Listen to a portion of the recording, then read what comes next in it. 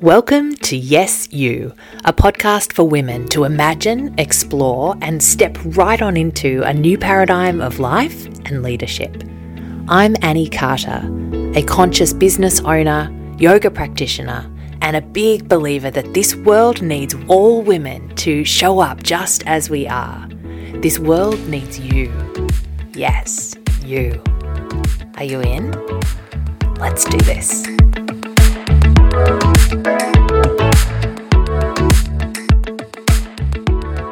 Hey there, how you doing? I just wanted to jump in before we get into this week's episode. October is Pregnancy and Infant Loss Remembrance Month, and the 15th of October is Pregnancy and Infant Loss Remembrance Day.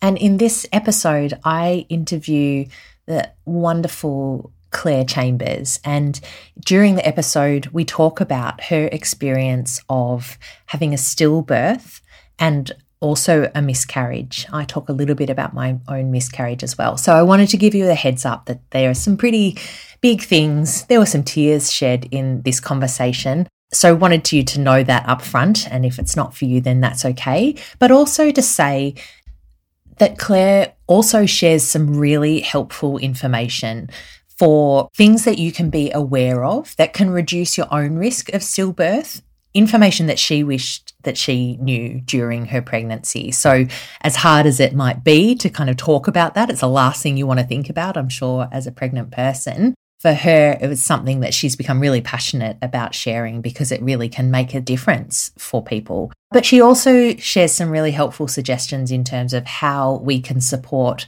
friends and loved ones who are going through the loss of a baby at any stage during pregnancy or after birth.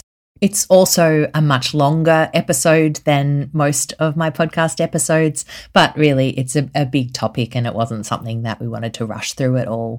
Claire also does mention some different resources and things that can be supportive for people going through their own loss or supporting others around, and all of those we posted in the show notes as well. So yeah, a bit of a heads up, bit of a trigger warning for you. And now we'll get on into the episode.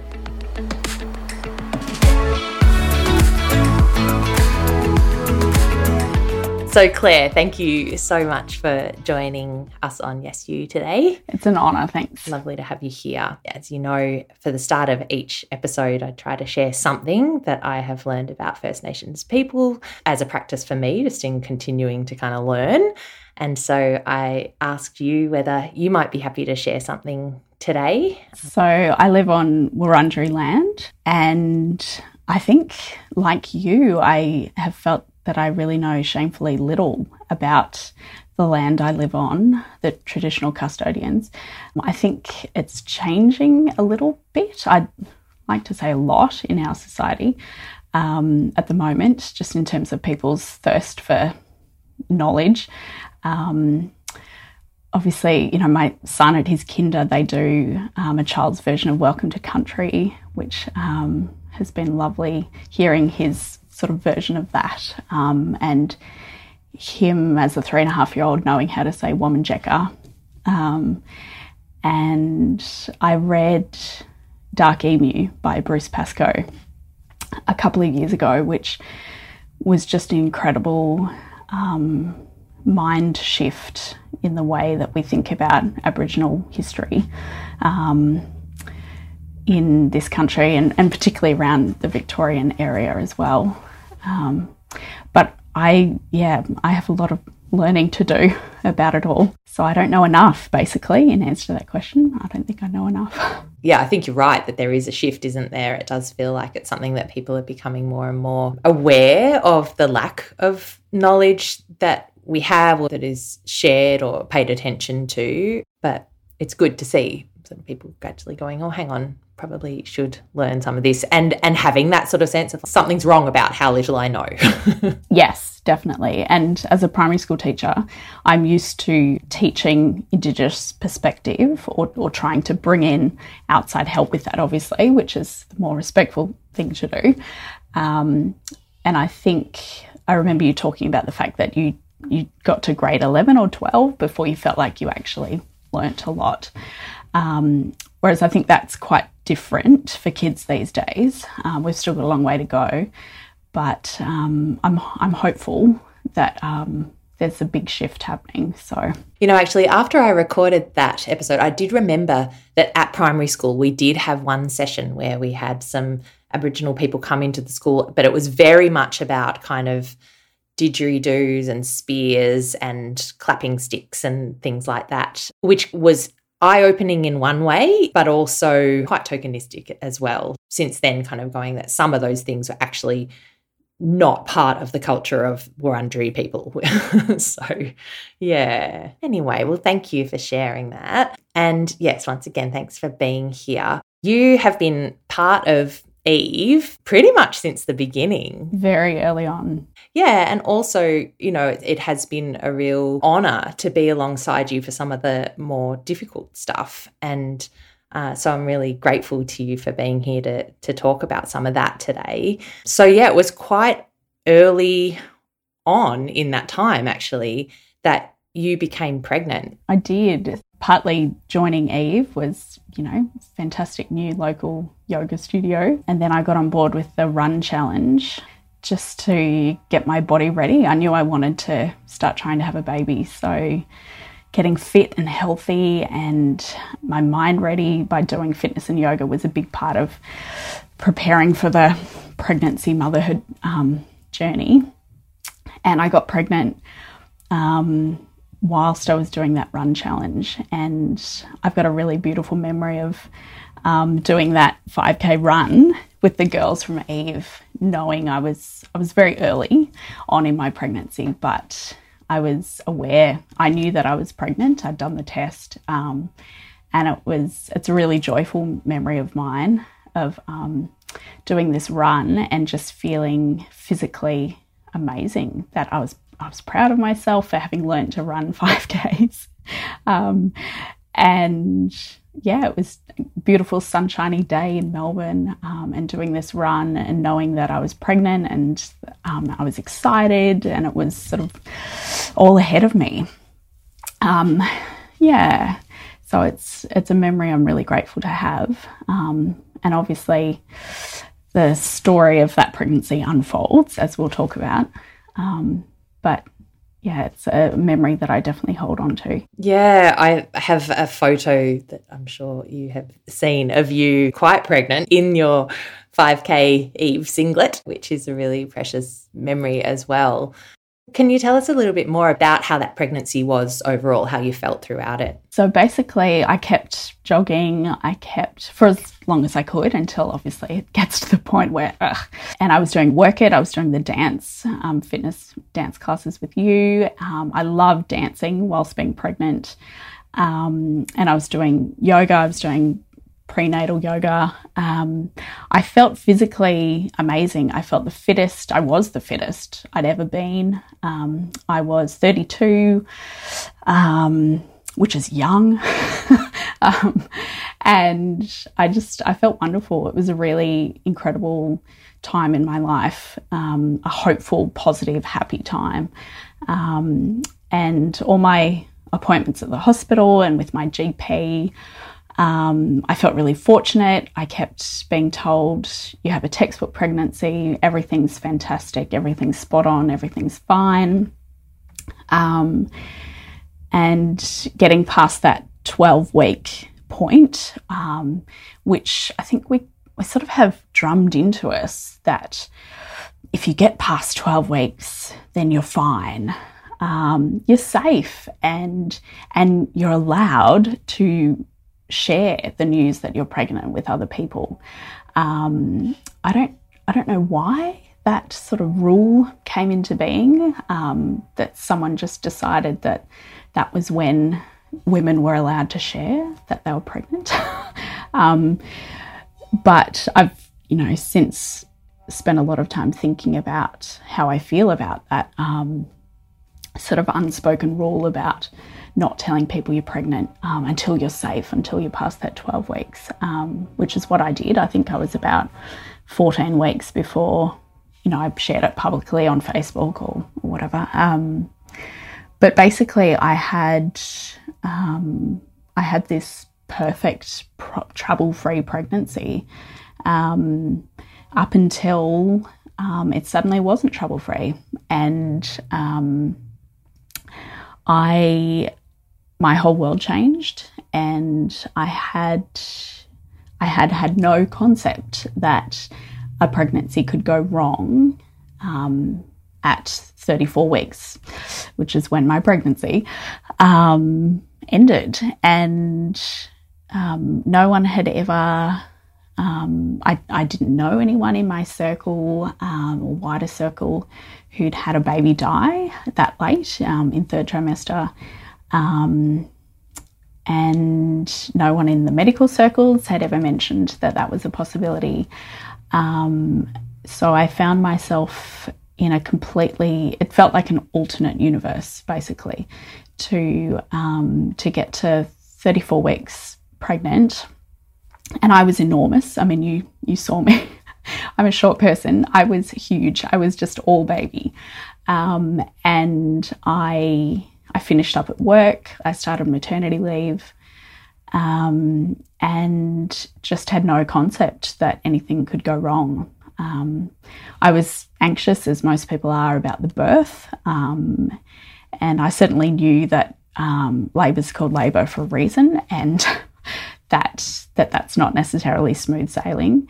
But I felt really in control. I felt I'd been doing all my natural birthing, sort of practicing my mantras and getting my body physically ready for labour, and eating really healthily. I thought I had it in control, and I think that's been a massive shift in my life of understanding what we do have control of and what we don't, and sort of trying to work out some kind of acceptance of what we don't fully have control of.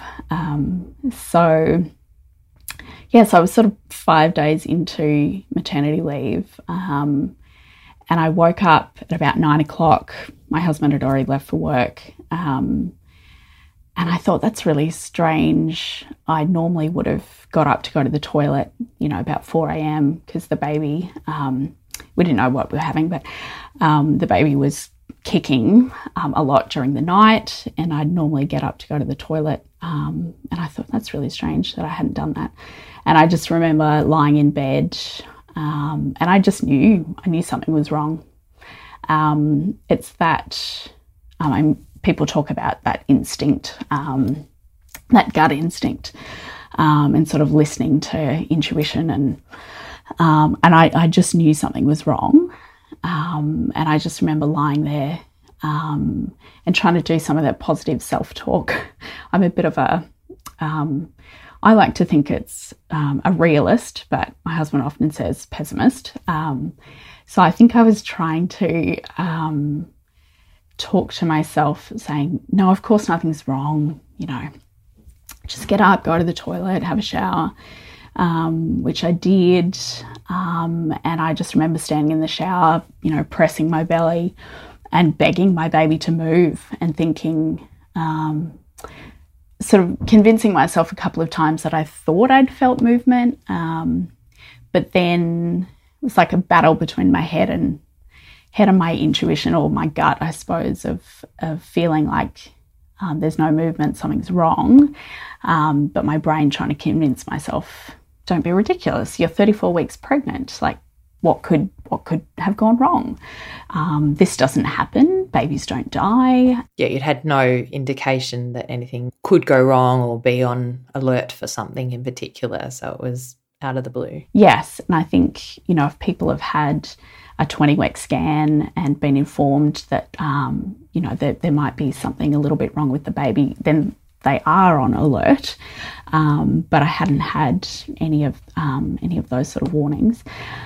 And I went off to the dentist, which is what I had planned for the day, and just had this really eerie experience for a couple of hours of being on public transport and having people smiling at me, heavily pregnant woman, and sort of having this mask on, of smiling back at people and thinking they think I have a baby inside me, and I do, but there's something wrong.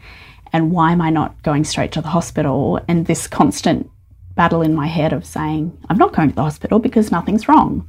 Because of course nothing's wrong. But eventually getting home from the dentist, and I rang the hospital and they said, have you eaten anything? Just lie on the couch, have something to eat, and check again for movement, which I did. And I had been doing. I'd been eating, I'd had a coffee, lots of the things that you sort of hear throughout your pregnancy of when you want to check on movement. Drink something cold, lie down. So I'd tried all of those tricks, I guess, and I rang the hospital back and said, no, I don't feel right, I want to come in. So rang my husband and he came home from work and we drove to the hospital. All the while him saying, of course it's fine, of course it's fine. And me thinking it's not, I just know it's not. Yep. And I think, I'd had 8 months of getting to know this baby inside me, and being aware of their movements and, of being the only person really to fully know this baby, because I spent 24/7 with it. So, I've tried to say to him, no, it's not. I think I was also trying to prepare him on that drive to the hospital, and getting there and being taken to fetal monitoring. So they strap you in and try and find a heartbeat, basically, which is something I'd done before, and it felt like a bit of a game. So I knew something was wrong.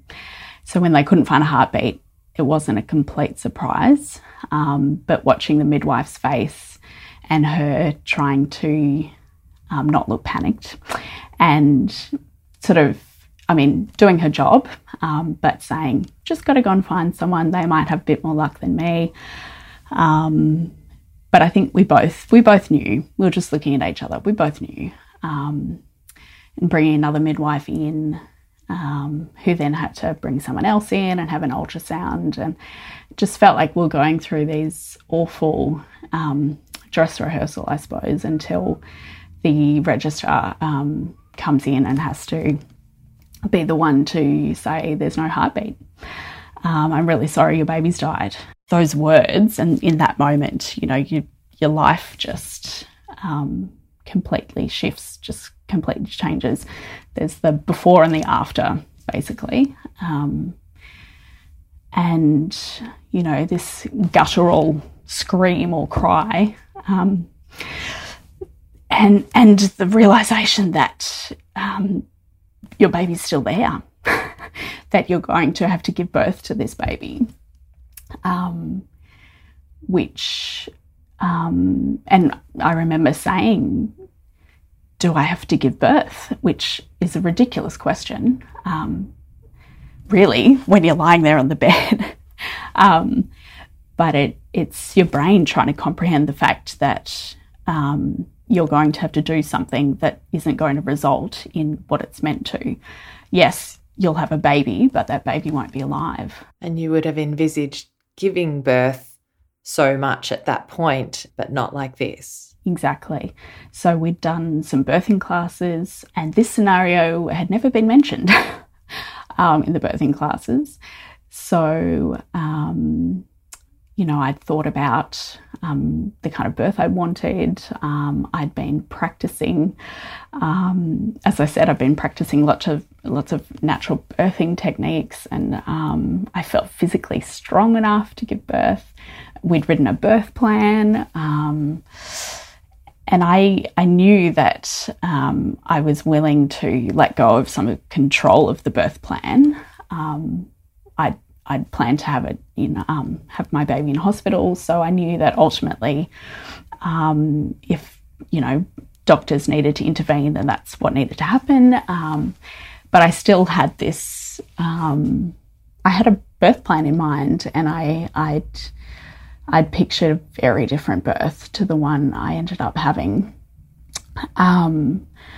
The hospital staff were incredible in terms of, giving us space, and a midwife, the first midwife who checked and couldn't find a heartbeat, stayed with us and answered some of our questions, and an obstetrician came and talked us through our options of whether we wanted to have a cesarean straight away or wait a little while, wait a couple of days. He was encouraging us to have a vaginal birth for the sake of future pregnancies, for the sake of my body. And I'm really grateful that I was given that option. Did you consider other possibilities? I think I did, and we chose to spend a day just thinking about things. To be honest, I don't really remember anything about the next day. I had sleeping tablets and I was a bit out of it. We went back to my parents' place. My mother thought it was incredibly cruel. She thought the hospital should have just performed a cesarean straight away. But I think I felt it was one way that I felt a bit more in control of the situation.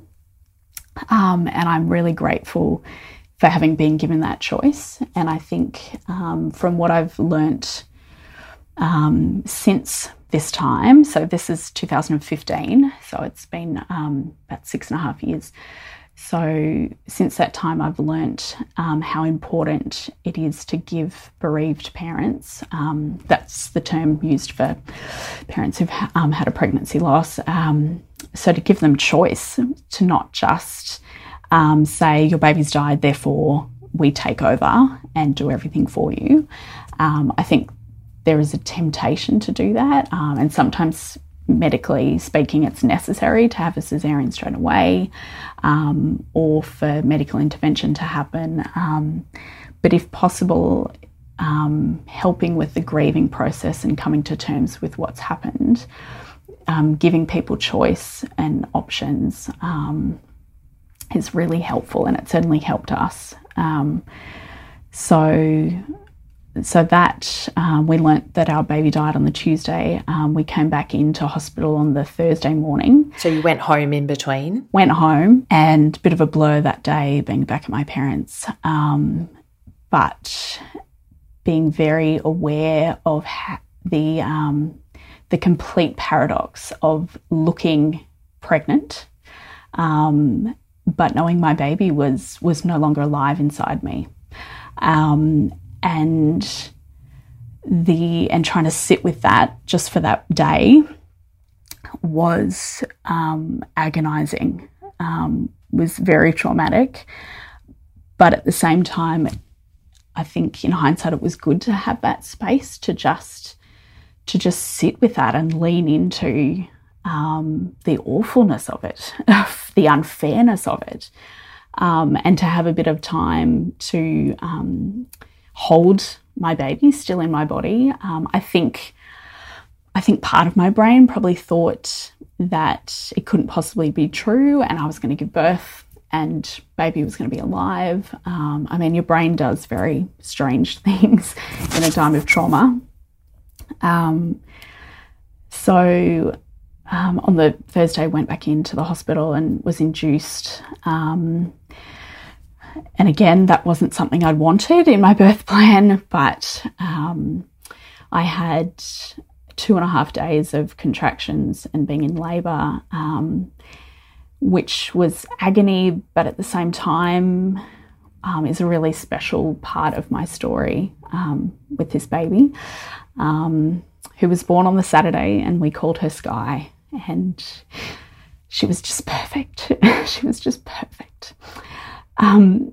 So we had these 2.5 days of being in labour with her, And I got to practice some of my natural birthing techniques. I got to be proud of what my body could do, and it was a really beautiful experience and really empowering. And I'm so grateful I got to do that for her and with her, to give birth to her, and that the hospital supported me in that. And I know that doesn't happen for everyone who goes through a stillbirth. I've heard some horror stories, but we are so grateful that we had one specific midwife who chose to be part of our story and to help us deliver Sky. I mean, what an incredible person. What an incredible profession, really.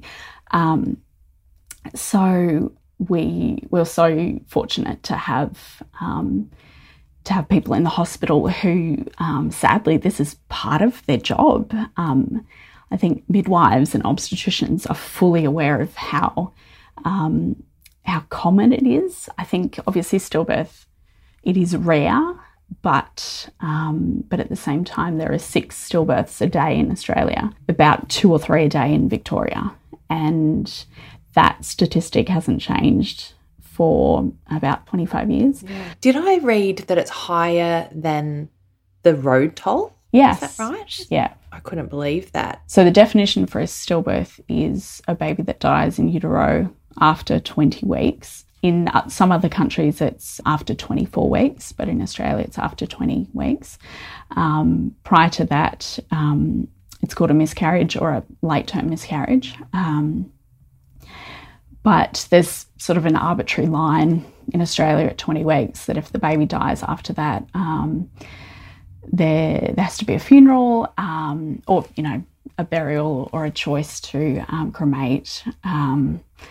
So, yeah, again, it's a bit of an arbitrary line, but by the time I gave birth to Sky, it was I was 35 weeks pregnant, and I held this perfect little baby girl in my arms, and we were given hours in the room, just my husband and I and Sky, and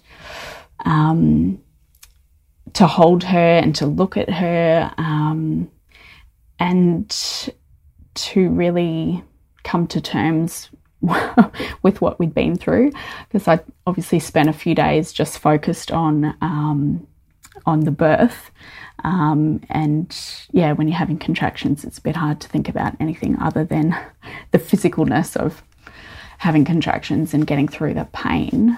But I think that process was really cathartic as well, of being able to channel some of the emotional pain and mental pain of knowing my baby died into the physical pain of labour.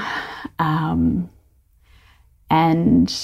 I had this juxtaposition, and I know you've talked about this in a past podcast episode, of being so proud of my body and the fact that we'd been fortunate enough to get pregnant and to make this perfect baby, and the fact that my body could give birth to her, and that I'd prepared it. I'd done everything I could to do that, to eat healthily, to be healthy, and to prepare myself mentally for giving birth. And I was really proud of myself for that, and proud of my body, and really, really excited. And I had this sense of wanting to share with the world that we've got a daughter and we've called her Sky, named after a Scottish island that I'd visited and loved.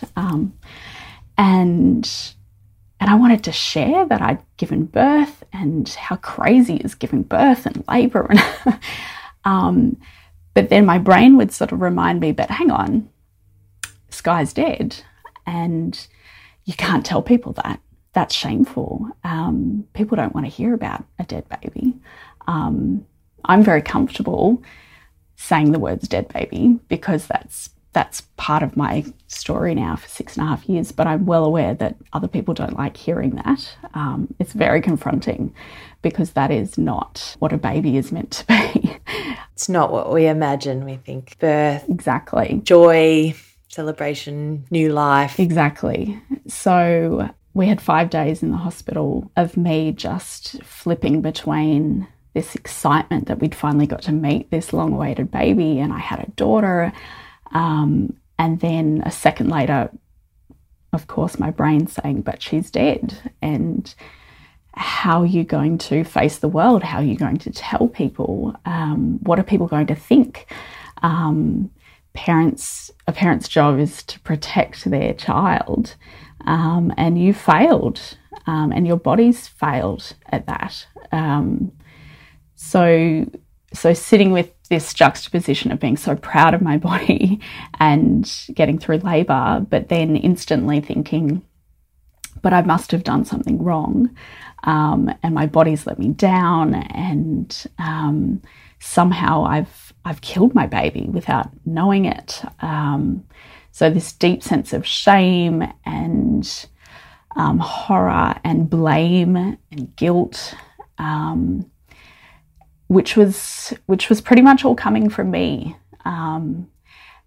I was fortunate enough to just have incredible support from family and friends, and you know, the midwives saying, "This isn't your fault. This happens," and me, you know, getting onto the internet and finding out, oh my goodness, it does happen. It happens all the time, but we just don't hear about it. People don't talk about it. I think that is changing a lot, but I think it still is very taboo. This idea that if something goes wrong, then it must be your fault. You must have eaten the wrong thing. You must have eaten soft cheese, or maybe you smoked, or maybe you drank alcohol. There must be something that the mother has done wrong that has led to this. Even on the other end, maybe you exercised too much. Exactly. So there was a lot to unpack that I'm still unpacking 6.5 years later. We did get told at the hospital that it's about, I'd say 30 to 40% likely that we wouldn't find a cause for why she died. So the bulk of stillbirths, there is no known cause or no known reason for why a baby's died that late in pregnancy, which was our situation. We went back 6 weeks later and had this massive file, and basically we're told, we've done an autopsy, we've done blood tests, we've looked at your placenta. There's just no reason that we can find. And you just sort of think, you know, this is one of the top maternity hospitals in Melbourne, in Australia, you know, a developed nation, 2015. What do you mean you don't know why my baby died? So I think the past 6.5 years has just been one massive learning curve of realising how little control I have over some parts of my life. And that's a very hard thing to get your head around, I think. I think we love that idea of being in control of as much as possible. I think COVID, these times, are definitely teaching us that, yes, common sense, and there's stuff we can have control over, but there's also so much that we don't. That's beyond our control and beyond blame and guilt and our fault. It's just the world we live in. Yeah. I remember you and I talking actually probably a few times over the years, but about the sense that we have that we can control. It's moments or experiences like what you have been through that actually just kind of show what an illusion that all is in the first place, that while we may kind of kid ourselves for a whole lot of life how much control we do have. These big moments where it's just like, oh, wow, no, we don't. It's terrifying, but it's also been quite empowering for me to, and it's taken me a long time to get to this point, attending support groups, talking to other bereaved parents, seeing a psychologist. It's taken me a long time to get to the point where I can accept that I don't have full control over everything, and to lean into that it's scary, but it's also freeing in the sense that you can only do so much. And I think I had to go into subsequent pregnancies with that in mind, that I did everything right in Sky's pregnancy, and it still wasn't enough, and I don't know why it wasn't enough. Maybe one day I'll find out, but at the moment I don't know. But that sense of I can control what I can control. I can keep myself healthy, physically, mentally, emotionally, but ultimately the pregnancy might end in a living baby, or it might not, and that is part of anyone's experience of getting pregnant, of deciding to become a parent, and I think our society is quite good at not focusing on the risk and the difficult, scary parts of being pregnant and giving birth. We're very good at focusing on the Insta-worthy parts of it, I guess, which is the beautiful, perfect birth and what the nursery looks like. Which is all wonderful, and it's part of the joy and the fun of being pregnant. And I would never want to take that away from someone, but obviously I had to come home to an empty house and to the baby's room that I had to dismantle. And I'm grateful that we were given as much time as we needed in hospital before we left. Yeah, can you tell us about that? How long were you there and with Sky? So we had 5 nights in the hospital, and we were basically able to do that because we had access to a cuddle cot. Some people call them cold cots, and they were fairly new at the time. The hospital only had 2, and so they're a little bassinet, like a Moses basket, that Sky could lie in. And obviously she had passed away, so bodies that are no longer alive start to disintegrate. So in order to keep her in the room with us, we had to keep her in this little bassinet basket, which was temperature controlled. So prior to cuddle cots being available, babies were kept in the morgue, so in the basement of the hospital. And if you wanted to see your baby, you had to ask a midwife to go and get the baby from the morgue. And there was a lot of rigmarole, I suppose, that had to happen just to be able to see your baby. Whereas we were so fortunate to have Sky in the room with us for those 5 days. And that's such a shift as well. Like my ex-mother-in-law, she had had a stillbirth and she never laid eyes on the baby. Like it was whisked away, and that was sort of meant to be for her well-being. But I can't imagine, like, how do you process that where you don't even get to kind of see, let alone touch or sort of spend that time? So yeah, for you, like, how important was that to be able to have that time and to see her and hold her? It was vital for my connection and my processing and my grieving. And I think only really with hindsight of the fact that lots of my close friends and family didn't ever get to meet Sky on the outside. And for other people in our lives, she didn't really necessarily exist, if that makes sense, because people didn't see her physically. Whereas for me, I'd carried her for 8 months. I knew that she was alive, a real baby.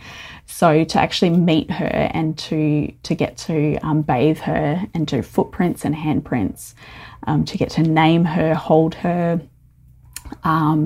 look at her beautiful hair and her little fingernails that were like mine, to basically have 5 days getting to know her before we had to say goodbye, and having the midwives come into the room and greet her in the cuddle cot, and treat my husband and I as parents, which is what we were, even though we were put on a different ward away from the sound of living babies crying. But to have that respect shown to Sky and to us as parents was incredible, really empowering and really healing. And we were able to have a service at the hospital when we had to leave her, which was obviously one of the hardest things I will ever do in my life, having to leave my baby's body at the hospital. And we chose to have her buried, and we had to have a funeral. And I think the first few months, it was like being in a bubble of adrenaline, I suppose, of working the trauma and adrenaline out of my system. And there were things to plan. Obviously, our life was suddenly on a very different pathway. And there were decisions to be made. But coming out of that initial adrenaline trauma period, and then suddenly realising, what do I do now? And learning to live daily with the knowledge that my baby had died, and how much I wanted to get back out there to see people, did I go back to work or not? Just having to reinvent myself in a way of how do I be this new person who has been through this traumatic experience and who doesn't have a living baby to show the world. And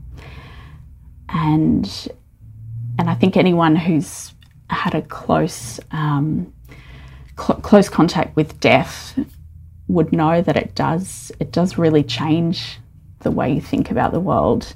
And it's a very uncomfortable thing to talk about. I think friends and family, not all obviously, but some people found it really horrifying, the idea that we'd spent 5 days with a dead baby in the room with us. And I struggled with that the first night I was there, because that's not something our society's used to again. I know in other cultures it's really common to sit with a dead body and to have an open casket at a funeral, but it's not something that I was ever used to.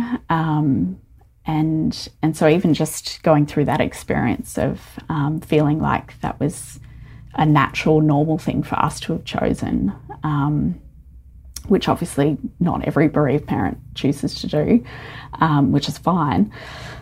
But just processing all of these new experiences we had, and what do I do with that? And what do I want to do with that? How do I honour Sky? How do I make sure the world doesn't forget about her? I won't ever forget about her, but I wanted to make sure other people didn't either. So yeah, it was a lot to work through in the days and the months and the years since. Like you say, it obviously impacts you and your partner the most, but it also does impact your family, your friends, kids that you teach as a primary school teacher, all of that. Like how much did you kind of feel a sense of responsibility to kind of protect them or support them through their own handling this grief? I'm fortunate to have had and still have incredible support networks with family and friends. But there were definitely times when I'd be explaining to someone where my baby was and what had happened, where you would find yourself hugging them and sort of patting them on the back and saying, oh, it's okay, rather than saying, actually, it's not okay. It's it's awful. And thank you for crying with me. But you just sort of go into those tried and true expressions of, oh, it's okay, it's fine, I'm okay, rather than being honest and just saying, no, I'm not okay. And this is not an okay situation. It doesn't have to be made neat and tidy and everybody's fine. Everyone's fine, exactly. And I think there were definitely people who wanted me to be fine. And grief is not a comfortable position for anyone to be in. And there's no easy fix. And I think we're still in that mindset of we just want people to be better and to be okay and to not cry and to just get back to normal. And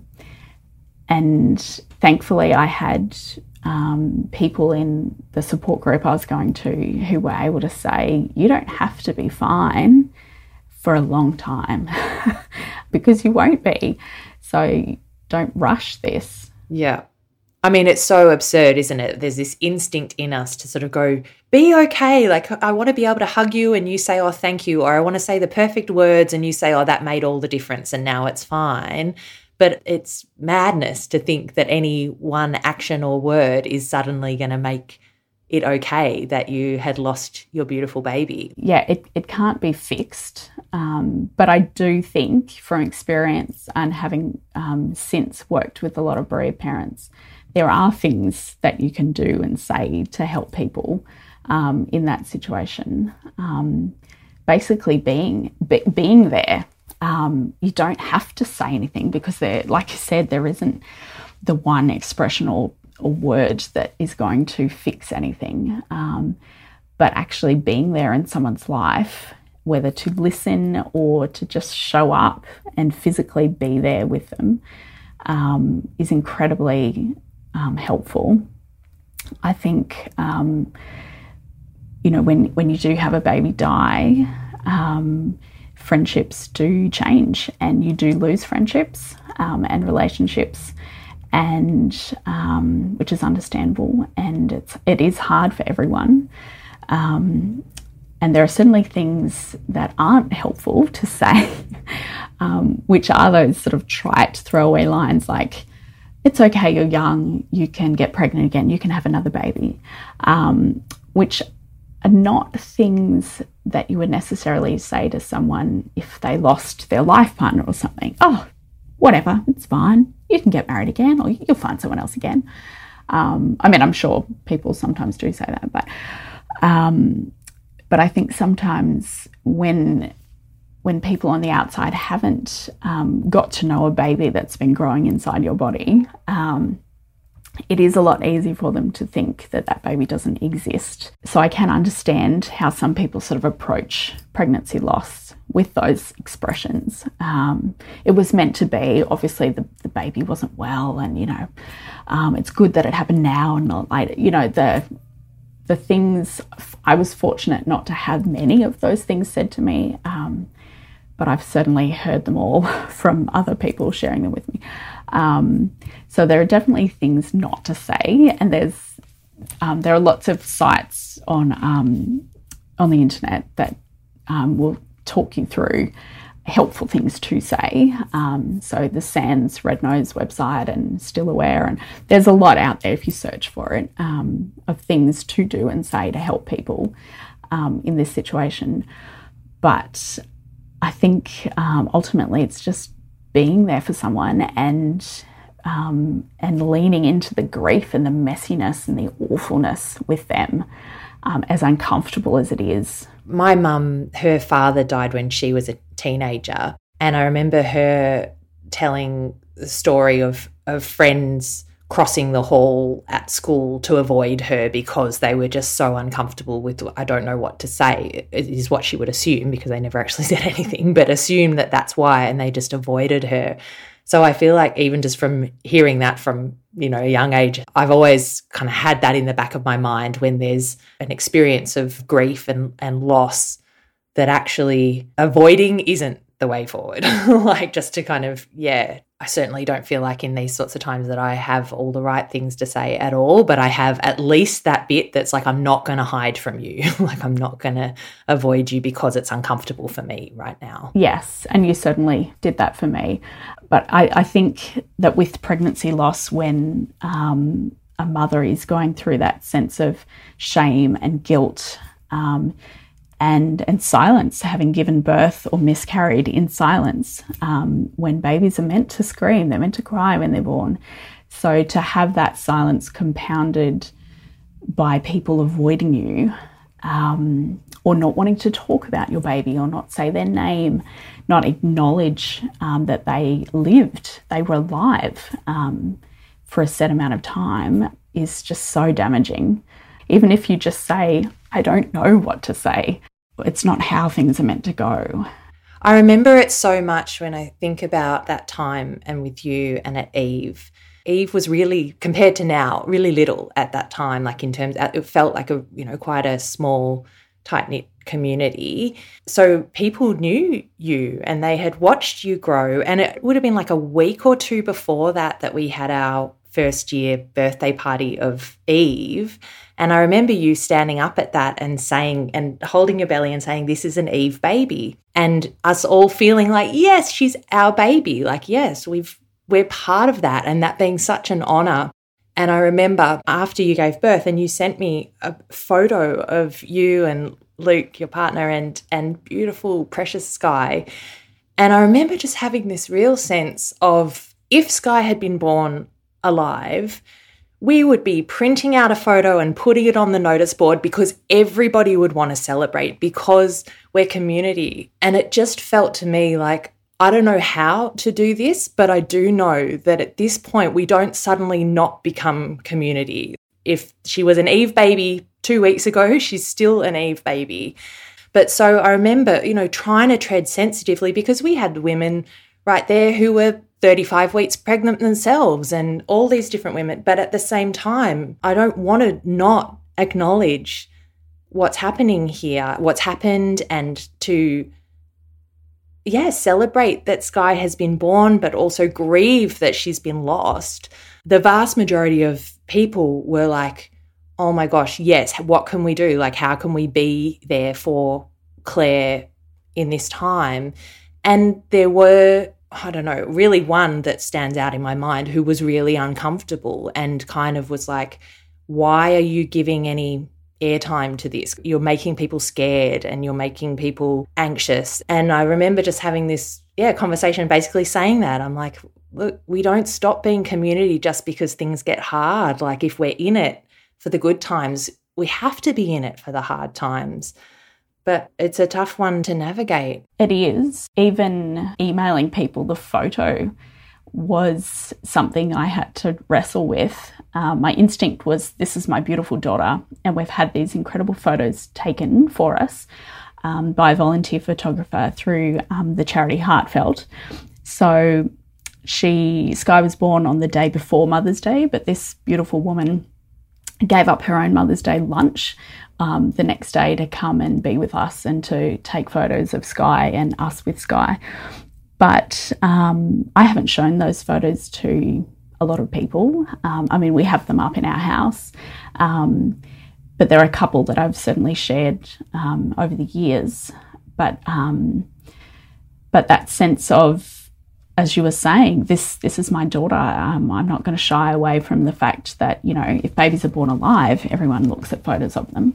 But I am very aware of the fact that it is very uncomfortable, and it's not something that we're used to doing, to have a visual in our face of a baby that's died, and that is uncomfortable. It's interesting to me that you say that, because I think being at Eve, a lot of women, a lot of pregnancies, a lot of babies. I get sent a lot of photos of people with their babies. And the photo of you with Sky, I feel like I can still see it crystal clear in my mind because it meant so much in that time, Yeah, it is a relatively new thing in our culture to give parents that time to be with their baby who's died, because, babies did used to get just taken away up until really not that long ago. So I feel really fortunate that Sky has been born in a time where people are a little bit more accepting of grief and the need to be with a body and to have time to process that and to make connections. But I'm very aware that even to this day, I do still feel like my presence near a pregnant person, I still feel uncomfortable being around heavily pregnant people, even though I've since been heavily pregnant again myself, but also feeling a bit like I'm cursed, and if, I'm somehow contagious. So if I go near pregnant people, and I think that's, again, more something that comes from me as opposed to other people making me feel like that. But you do, when you have had a pregnancy loss, I think you are this sort of walking embodiment of a reminder that things can go wrong. And I understand that people don't want to be reminded of that a lot of the time. No one does. But you have become like an advocate for educating women around the risk of stillbirth, haven't you? And I guess that's a tricky thing to do, because obviously there's that side of it that's like, don't talk about it. You don't want to just make someone scared or make someone stressed or anxious about it. But at the same time, if there are things that they could know that could potentially make a difference, it's like, oh my gosh, yeah. So what's that been like? Just embracing this sense of there are things that we can control and things that we can't, but to focus on the things that we can control and to put energy and to be empowered. So I've become involved with a charity called Still Aware, who are all about empowering mums and dads to get to know their baby's movements, the rhythm of their baby's movements, and if anything changes, to go and get checked out, to not just think, I'm a first time mum, I don't want to bother anyone at the hospital, to really listen to your gut instinct and your baby best, and to go and get help to get checked out if something doesn't feel right, which is not something that was ever said to me. And I'm not blaming anyone at all. I just think that there is a lot more awareness these days of the fact that that women's bodies, like mums, are a massive part of the whole story when it comes to, it sounds ridiculous to say, but I think sometimes everything's very medicalised, so it's assumed that only doctors, nurses, midwives, the ones that actually really know what's going on with your baby, as opposed to saying, hey, this is my body and I know my body well and I know my baby well. So that, the charity that I work with is all about not scaring pregnant women. It's scary enough, just the idea of becoming a parent and being responsible for a baby and having to go through labour. Pregnancy is an anxious time already. And of course, we don't want to make women more anxious, but it's about being informed and empowered and saying, well, I'm already aware of things that I have control over. I'm doing my hypnobirthing, or I'm doing my prenatal yoga. I'm eating well. We're already used to that mindset. And reading all the pregnancy books. And so it's just, I shouldn't say just another layer, it's an incredibly important layer of, and I'd argue more important than avoiding soft cheese, which which you get told again and again, don't eat soft cheese, don't eat deli meats, but those risks do not cause the number of deaths in pregnancy that stillbirth does, and yet it's still a bit of a taboo. So Still Aware and this idea of having an empowered pregnancy is all about getting to know your baby's movements from about 24, 28 weeks onwards. And if you do feel a slowing down of movement, but also any increased movement, which is what I'd had with Sky in hindsight. But at the time, I'd just always been told an active baby is a happy baby. So a few days before Sky died, I'd felt this incredible movement and thought, gosh, that's really different, that's strange. But then thought, well, I'm not at work. Maybe they have moved like this before and I just haven't noticed because I've been busy at work. But there was something in my body and my brain that was thinking, that's really strange. But because no one had ever empowered me to say, do you know what? That's your baby talking to you. You're your baby's advocate. Go to the hospital, get something checked out. And again, no blame. I blame myself. I'm still working through that. But that's why I'm really passionate about letting people know that there are things that you can do to help avoid stillbirths. They will still happen. They will always still happen, some of them, but there are things you can do. And there's a campaign at the moment. Thankfully, government's getting on board with the Stillbirth Foundation, Still Aware, Red Nose, SANS. So a big push. It's called the Stillbirth Promise. So it's basically just getting people to talk about it and to realise that it is a part of pregnancy and birth. And there are things you can do, avoiding smoking, obviously. Sleeping on your side from 28 weeks onwards is a really big one. Just making sure maximum amount of oxygen and blood flow is getting to your baby during the night.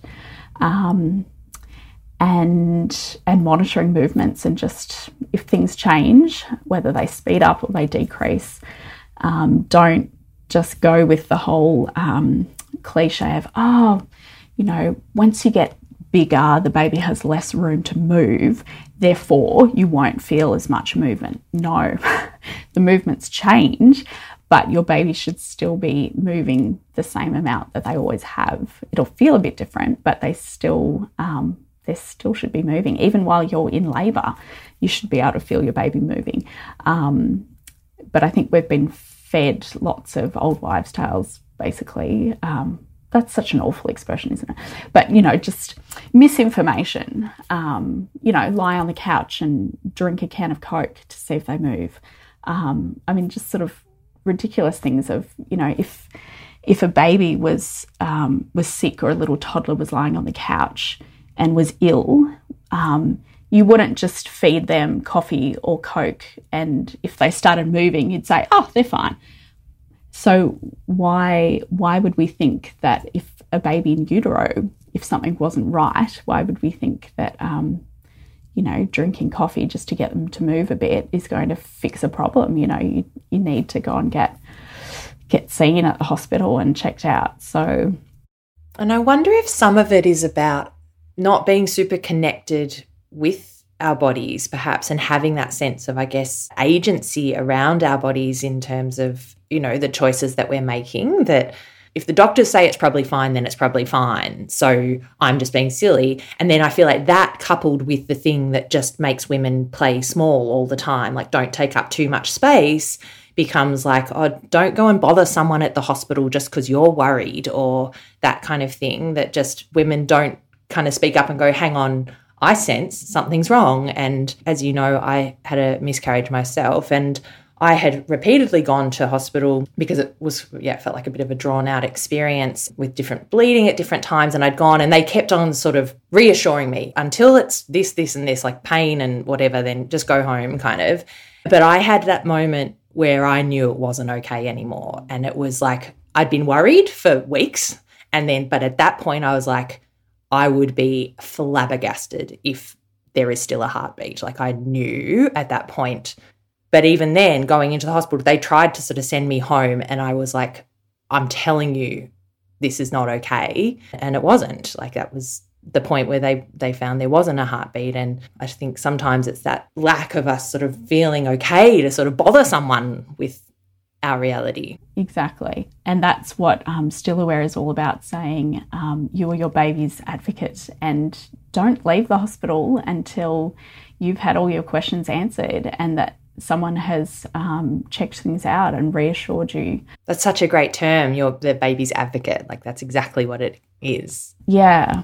I think pregnancy, it's like, I'm not yet a parent. I don't yet have responsibility for this child. So you can kind of delay the inevitable a little bit. But the reality is you're already a mum or a dad, and that you are already responsible for this child. And yes, that's huge. But that's part of being a parent, is that as soon as you are pregnant, there are things that you can control and take care of to the best of your ability, and that you are responsible for. So being your baby's advocate, which is wonderful and empowering, but also terrifying. And yeah, I've always sort of hated that expression, mum to be or dad to be, since Sky died, because I think, no, you're already mum, you're already dad. You've already made changes mentally, physically, to welcome this baby into your life, whether they're on the outside or not.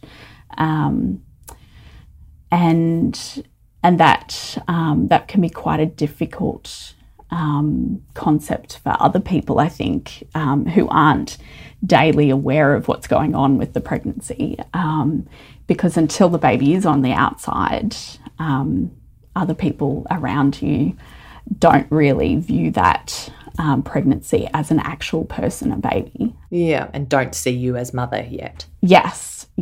So it's, this juxtaposition. Yeah. I had a friend who was quite unwell herself and really longed to have a baby, but wasn't well enough really to go through a pregnancy for a while and had to really tend to her own health for a while. And I remember her saying then that it was her first act of motherhood was to get herself well enough to become pregnant and to do that well and to be able to care for a baby. And I remember just thinking it's really beautiful that it was like she was seeing herself as a mother already, and the best thing that she could do as a mum at that point was something that I guess conventionally we wouldn't consider to be being a mum. Yeah. And I think this is getting into murky territory, but I mean, anything to do with women's bodies tends to get murky and political and vulnerable. But I think with modern medicine, the fact that we can know so early on, we can have it confirmed, a pregnancy confirmed so early on these days. You can find out the sex of your baby. You can have tests done on chromosomes. There's so much information that we can have at the tip of our fingers these days with pregnancies. And you can be listening out for a heartbeat. You can have a scan at 6 weeks and be listening for a heartbeat. Whereas not that long ago, babies, the reality of being pregnant with a baby wouldn't come necessarily. I mean, I'm sure most women knew very early on, I'm pregnant, and were already thinking of themselves as a mother and dreaming and imagining. But nothing was sort of confirmed, and until you were showing physically, the outside world wouldn't necessarily. But these days, pregnancy or the concept of this life inside you being an actual baby starts so much earlier. And like you said, for a lot of people, it starts just dreaming of and planning and getting your body ready. You've already started on that journey. And so when if it ends, whether it's a miscarriage at 6 weeks, a miscarriage at 18 weeks, a stillbirth, a neonatal birth, that's been an incredibly long journey. And when IVF's involved as well, and it can be a journey that's been going for years. So it's not just something that's happened in an instant. And I think, our society's still trying to grapple with that concept of, well, it's not really a baby until, a set amount of time. But I think most women, and obviously it's different for every mother, and everyone grieves differently, and everyone deals with pregnancy loss in different ways, and there's no right or wrong way to do it. But the medical terms for pregnancy loss don't necessarily acknowledge that it is a baby for all sorts of reasons. But that can be really traumatic for people as well, to just have their precious little baby referred to as, products of pregnancy. And it's just dealt with, if you haven't physically miscarried, if you've needed to have a D&C, it can be very traumatic and medicalised. And so I think as a society we've got a long way to go, and a lot of work to do to help women through the trauma of pregnancy loss, and partners as well. But I think we're on the right path. I think there's definitely a lot more discussion, a lot more openness about it, and it's really hard to be open about it. I've had a lot of practice. Yeah, I think you're amazing with it. Well, it's taken me years to get to the point where I can share Skye's story in the way that I can. It's still hard, obviously. And I think it's been eased by the fact that I've had 2 living babies. I've got 2 sons. I had a miscarriage the year after I lost Skye, which was a whole nother layer of trauma. How was it to make that decision at that point to try again? Was that something that you kind of knew soon after Skye's birth that you would do again, or I desperately wanted to be pregnant again. I still looked pregnant. I had this big pregnant belly, but no baby in my arms. So I think part of me desperately wanted to be pregnant again as soon as possible.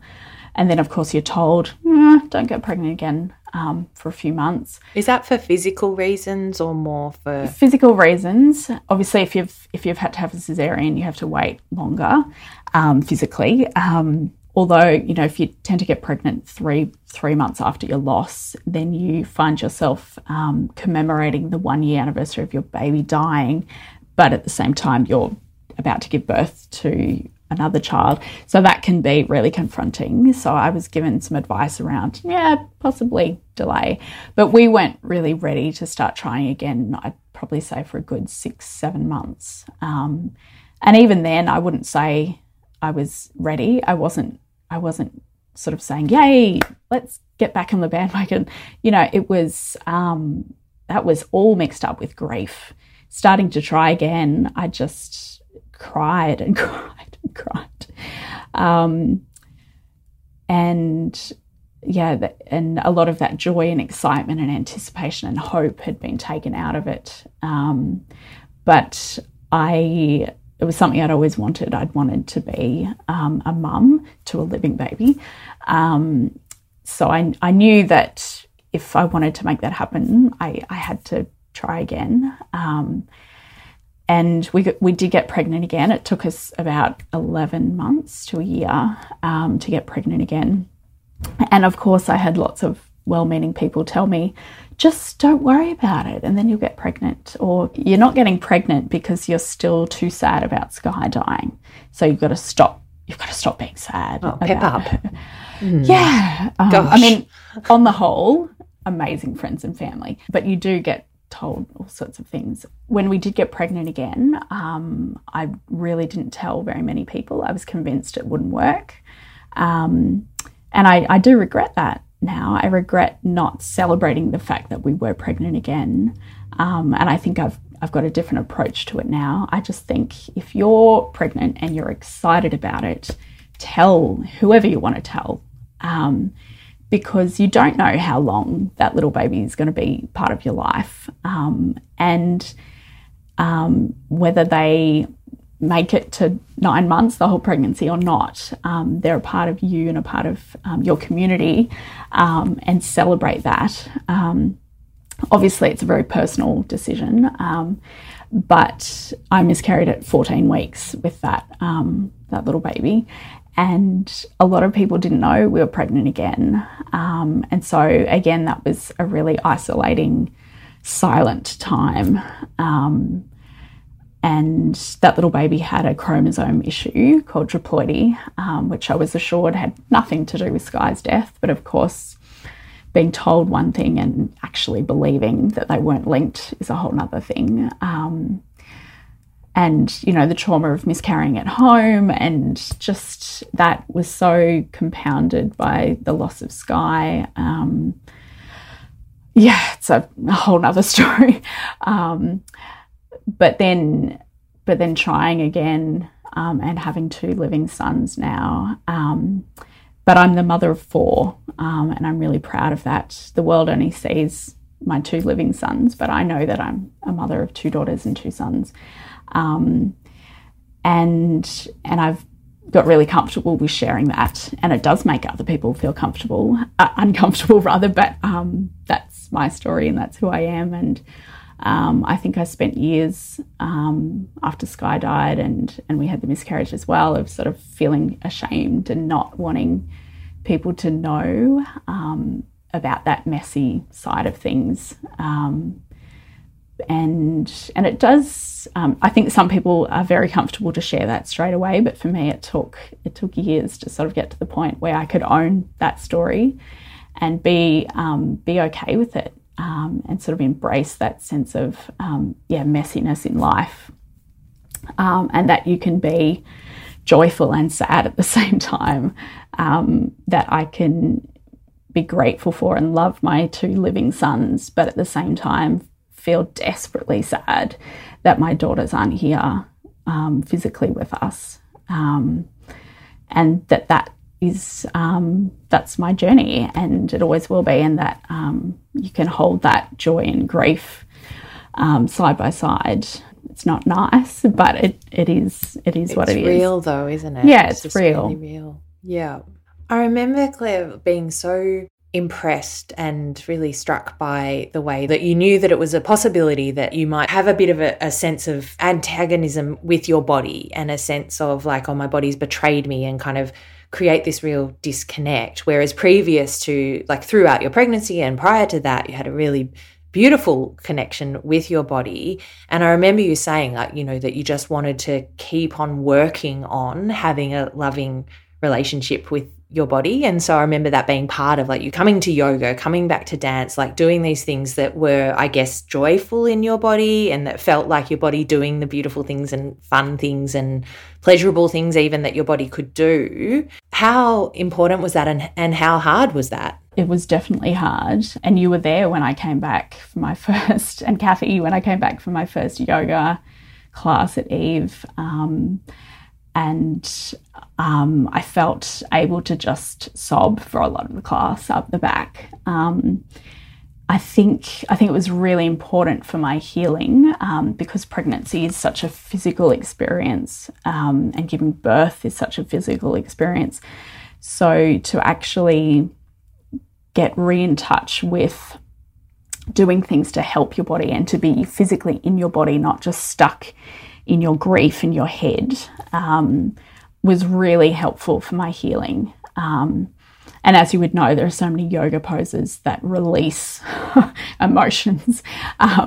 So being in a space where you can practice yoga or dance, and people are aware that physically moving does release emotions and energy, and that that's okay. You've got to be in the space where someone starts crying during yoga, they're obviously doing the pose right, because nailing it. Yeah, it's working.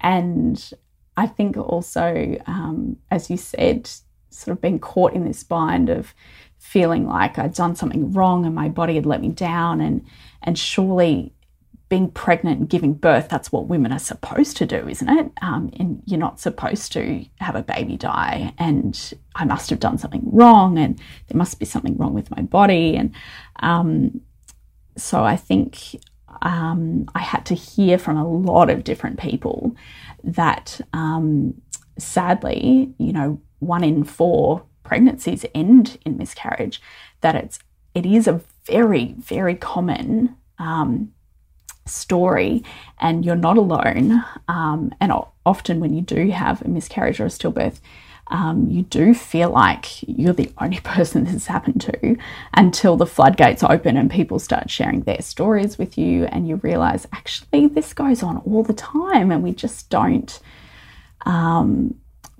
focus on it in the way. And I mean, I guess why would you? But again, like we want to focus on the happy parts of life rather than the messy, sad bits. Well, it's that sense, isn't it, of like stories coming out of the woodwork. I imagine in sharing your story that you just, like you said, open the floodgates to other women sharing their stories. I know, again, just thinking about me at Eve, we get to be around all the pregnancies and all the births, but also all the miscarriages, often because people will tell us, because they're coming to a yoga class or a fitness class, they'll tell us before they tell even their friends and family. So I feel like we kind of get to hear about a lot of miscarriages. And I really notice so often women will tell me, I had a miscarriage, and I'll say, how are you? And because, you know, sometimes women are kind of like, I'm okay, I'm moving on. And sometimes it's like really big. So I never want to kind of presume. But I often will find that women will say, you know, I'm okay. And I'll say, oh, when I had a miscarriage, I found it was really big to process. And then the story comes, and it's only in knowing that I've experienced it and that it wasn't just completely small for me, it felt like a big thing, that then they feel comfortable to share. And so it does make me think, oh, there's just a lot of us who are all kind of going, it's okay, don't worry, like I won't share it. But the stories are out there and we're living in this reality. Yeah, it's all about finding that balance, isn't it, of being honest with yourself and with other people, but also helping other people feel empowered to, to keep plodding on, to put one foot in front of the other, and of this balance of leaning into the messiness and not shying away from grief, and really sort of showing up, I think, is an expression you like to use as well, and being present for that messiness and the grief, whether it's in your own life or other people's lives. But at the same time, finding hope where you can, to try things again or in your own time. And I think, definitely getting back into yoga and dance, and trying again for another pregnancy, and looking for that hope, all the while thinking it's not going to work again. I'm just never going to have a living baby. This is not my story, obviously. And then just battling those thoughts, and just getting through the anxiety of subsequent pregnancies, and spending a lot of time at the hospital, being checked out for all sorts of reasons. And again, had a really great team at the hospital looking after me. But just, trying to find empowerment and hope. And I certainly found that if I was informed about what could go wrong and the things that I could control in pregnancy, but also knowing that there are some things that I can't control, that if things go wrong, it's not my fault. And I think some people, that is too terrifying, and I completely understand that. But for me, that was quite freeing to think there are things beyond my control. There are things I can do. I can be empowered. I can be informed. I can monitor my baby's movements. I can eat the right things and do yoga. But ultimately, I've got to let go of some of this control, and just hope for the best. And we'll see what happens. But it's certainly, it's a hard road. And it doesn't work out for a lot of women who want to have babies. They don't get that living baby at the end of infertility or at the end of pregnancy loss. And I've met many women in that predicament.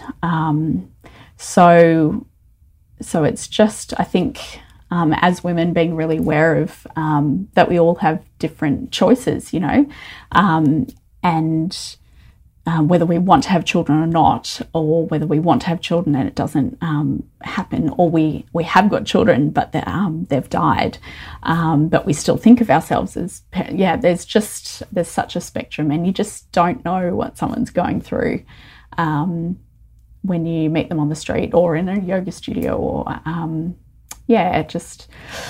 I suppose, and you've said it before, just approaching people with kindness, because you just have no idea of what someone is going through in their life. It so does come back to that, doesn't it? Just to go, you just have no idea. I mean, around all of this or anything else in people's lives, So for someone who has experienced stillbirth or a neonatal death or miscarriage, where would you kind of encourage people to go? For me, reaching out to some of the organisations that we were given information on in hospital.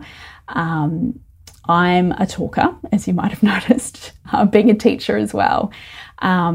So a face-to-face support group was vital for my healing and for finding my new community. So I didn't fit into your conventional mothers group.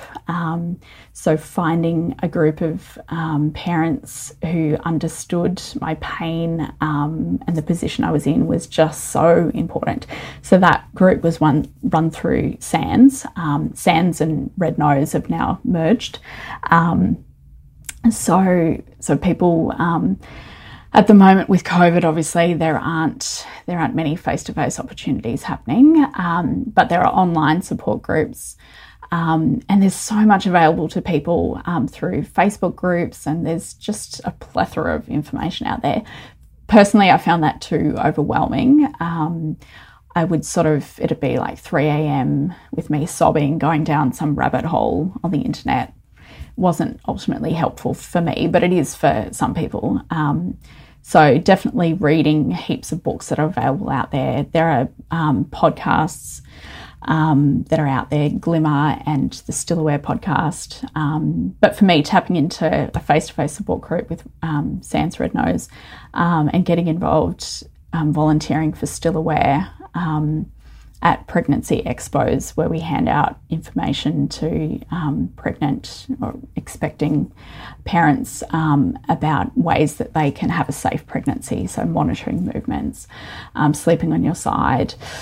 That's been really helpful for me and empowering, channeling some of my grief into positive, hopeful things, I guess. But I understand that face-to-face support groups aren't for everyone. But the option at the moment during lockdown with online groups, I know has been really helpful for a lot of people, particularly women in regional areas who there might not actually be a face-to-face group in their town, but they can, via Zoom, they can be part of a group, which is really wonderful. So, yeah, but just, and obviously, for me, seeing a psychologist who specialised in pregnancy loss has been huge. So having that external support and professional support, and also just keeping your good friends and family around you, and maybe it's a season to let go of some relationships or friendships that just aren't really serving you at the time. So that's definitely what I would recommend and what helped me. Oh, well, thank you so much, Claire. I feel like I've learned so much from you over the years, and it has really felt like a real honour and a privilege to be alongside you in some way through all of this. And I feel like, I've just learned so much from how you have handled various steps along the way. And I think even things about just that whole thing of you being a mother and how important it was that at that point that you were a mum. I feel like I really learned that from you, and that has applied for me in supporting other women who have had, babies die soon after being born, or I guess there would be stillbirths. And as I sort of step into console and to be alongside in the grief, to also make sure that I do in some way acknowledge the transition that they've made to being mother,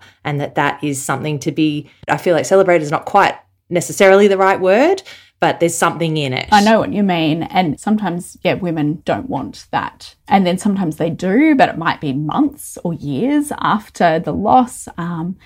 But I guess it's just, being aware of bereaved parents having choice as well, and getting to make decisions and having some autonomy about how they grieve and whether they want to view themselves as parents. And it's messy, but it's like you said, if you're present with someone and you're listening to them, and you're open to it being a celebration as well as a time of grieving, then you can't really go too wrong with that. Yeah. Thank you so much. You share so beautifully, and it's been really amazing to sit with you and kind of go through it all as a story, I guess, recounted in one sitting rather than kind of in the different stages over the years. Like, I feel like we could sit for another few hours. There's so many different things that I'd love to talk more about, but I really appreciate it, and I have no doubt that your story will touch people's hearts, but hopefully also just encourage people, whether they're going through something similar or whether they are supporting friends who have, or whether one day they're planning on becoming pregnant and they'll remember, oh yeah, that's right, it is important that I do think about these different things. Thank you so much. I'm really, really grateful for your time, your beautiful heart. Thanks, Annie.